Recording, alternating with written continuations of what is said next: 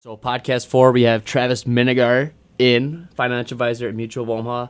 And really what we're going to talk about today is probably a whole lot of things. But to hone in and start, let's talk about, how you became a financial advisor, some of the things that you find that you enjoy, and then some of the things that you went through that were really hard and kind of some roadblocks along the way. Yeah, absolutely. I actually graduated from UWL back in 2008, so it seems like a long time ago. You guys were pretty young back then, but I actually went to school here for sport management and business, and I ended up doing an internship in college athletics. 2008 was kind of a tough time with the economy when I graduated.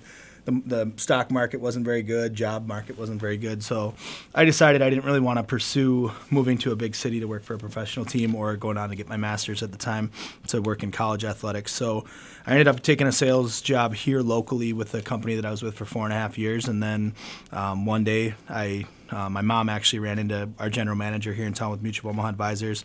I think he was actually trying to recruit my mom.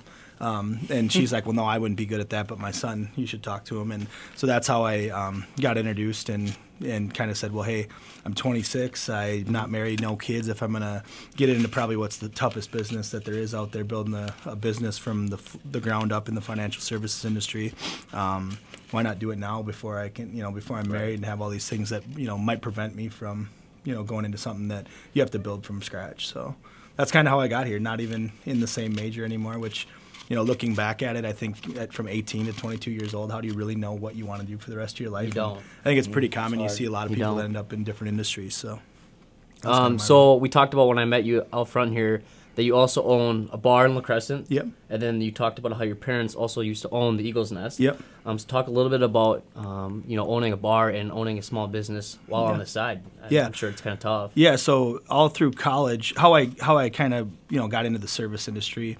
My parents owned the Eagle's Nest here right off of campus when I was in middle school. I started working there when I was 15. Going to school. Playing 3 sports when I was younger, and I just worked in the kitchen, just to start getting some work experience. And then when I came to college here, I worked 25 hours a week all through school, taking full credit loads.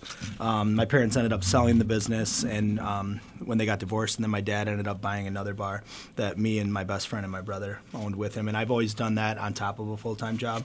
All of them worked there full-time, but to me, it's not really work. I mean, I've been in the service industry so long that it's more you're out kind of networking with people, and it's a good change of pace from the day job. So before you came in, we were talking about how we have no idea where this podcast is going, anything we want to do in our life, but we talked about the worst thing that happens is we network, and you kind of just mentioned it. Yeah. And so I think about how important it is to just meet people and reach out to people, because the worst thing that happens is that they say no. But the best thing that could happen is they say yes, and you have a conversation with them. Mm-hmm. And someday along the road, you never know when you're going to have to reach out to that same person again. Mm-hmm. Nate, so yes, last week we were talking about a little bit about college and some of the things that colleges necessarily don't do a good job of. And I think that the one thing other than being in a business major is if you are in health and science and the arts and things like that, you graduate, you get your degree, and then you try to find a job. But colleges really don't teach those people how to manage their finances and do things from that standpoint. So if you are someone giving advice to someone our age on things to look out for in the future, or things to plan for when they get a job, what would those things kind of be? So I think you hit it right on the head there. I think what I talk to all of our new clients about, when we're first meeting with them, is our job at its most basic level is really just to be an educator to people.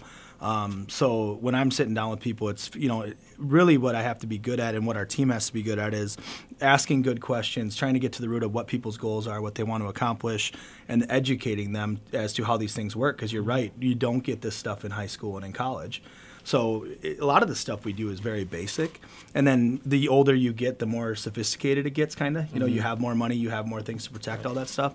But with people who are, 18, 19, 20 years old, I think the biggest thing is just start saving some money somehow to pay yourself first.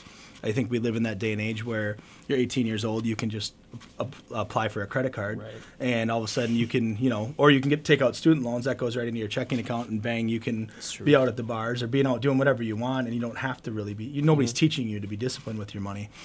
So one of the first financial things I can remember, I was in HPR 105 here on campus when I was a freshman, and I believe it was Brian Uderman. I don't know if he's still here.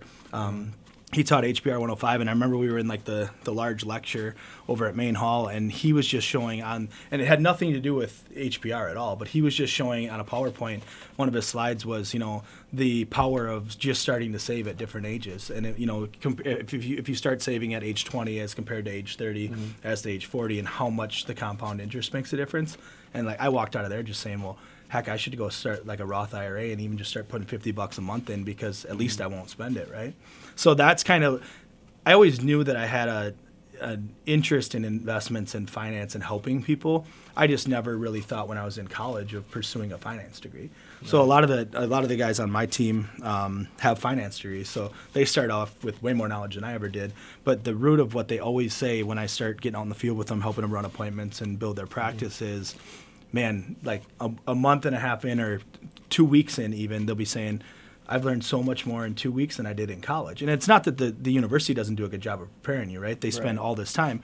But the life lessons in any career is what you're going to take out of getting out into the real world, I do have a question off of that. So do you think, so we take all these gen eds, right? I had to take like archaeology, we do HPR, we do the Appreciation classes, all that. Yep.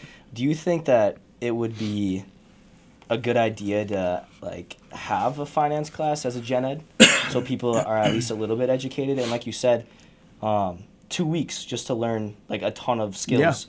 And then that way you're actually like your mind is actually thinking about saving and you're intentional with your money, not just blowing it every weekend. Do you think that should be incorporated in our university system? I think it would be great, and I don't think it has to be anything overly sophisticated. It's simply, how do you make a budget, right? And that's really, when we're meeting with a client for the first time, all we're doing is it's an icebreaker meeting, I call it. We're going to introduce ourselves, talk about how we do business, how we would like to help the client, and then from there, really what we send them I call it homework, and people kind of laugh, but we send them home with a cash flow to fill out. And a lot of people, when they're in the professional world or they're a little bit older, they know their budget in their head, right?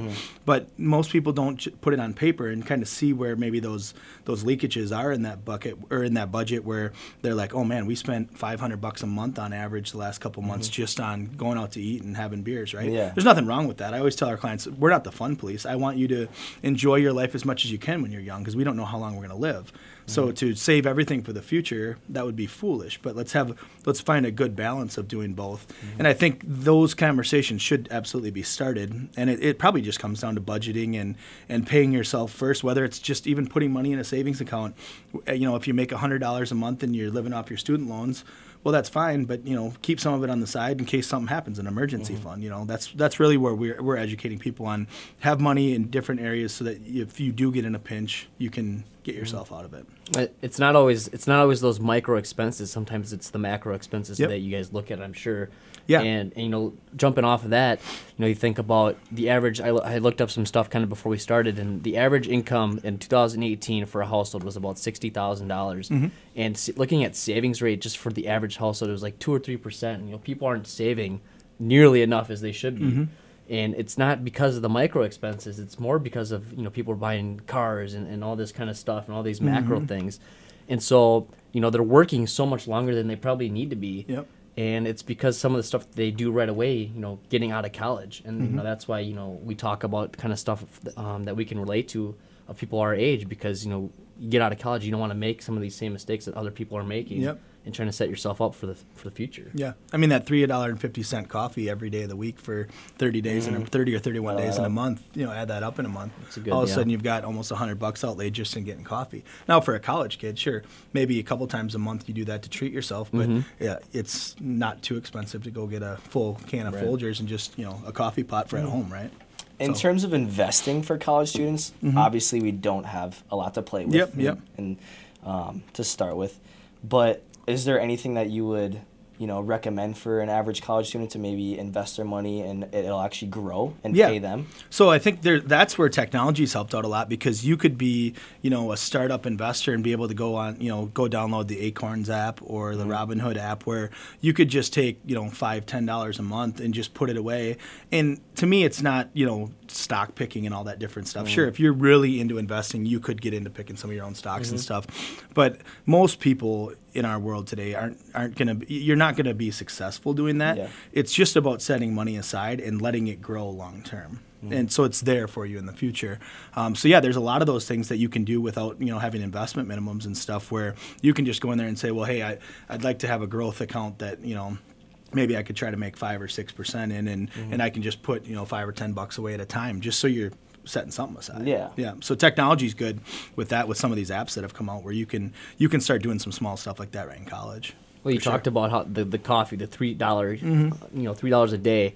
And some people think that $5 or $10 that they'll be putting away isn't going to make a big difference, but if you just look at the example we just gave, that over time that number is going to add up, and with compound interest and time, time is our best friend at this point in our lives, and I don't think some people understand that. Yeah, I mean, compound interest is the one of the greatest wonders of the world. If you can save for 45 years till retirement, and you can find these kind of statistics all over online, graphs and charts.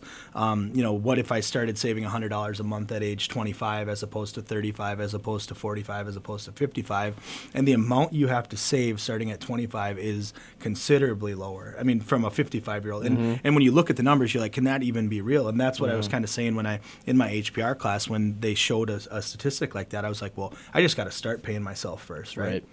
Another analogy that I think breaks it down to an elementary level is I was having a conversation with my buddy, and he was talking about a bowling game that he did, and he only missed 6 pins in the whole entire game, but he only scored like a 176 because of the compound. He only missed 6 pins, but he it's a good example. Yeah, he only scored a little bit over half of what you actually could have scored if you would have kept compounding and just got strikes. And it's funny you bring that up, because one of the guys on my team that just started a few months ago, he'd laugh if he listens to this, but he's always been a bowler all through grade school, high school, and we were talking about that. I know enough about bowling to understand kind of how the scoring works, but we kind of got into that. If you leave a frame open in bowling, it's that's where your score is gonna suffer so much. If you can just close every frame, you can be shooting in the 200s, but that one open frame can be what really is a detriment to your score. So yeah, that's a very good analogy, actually. So I close never your thought about frames. that. Yeah, close your frames. Yep.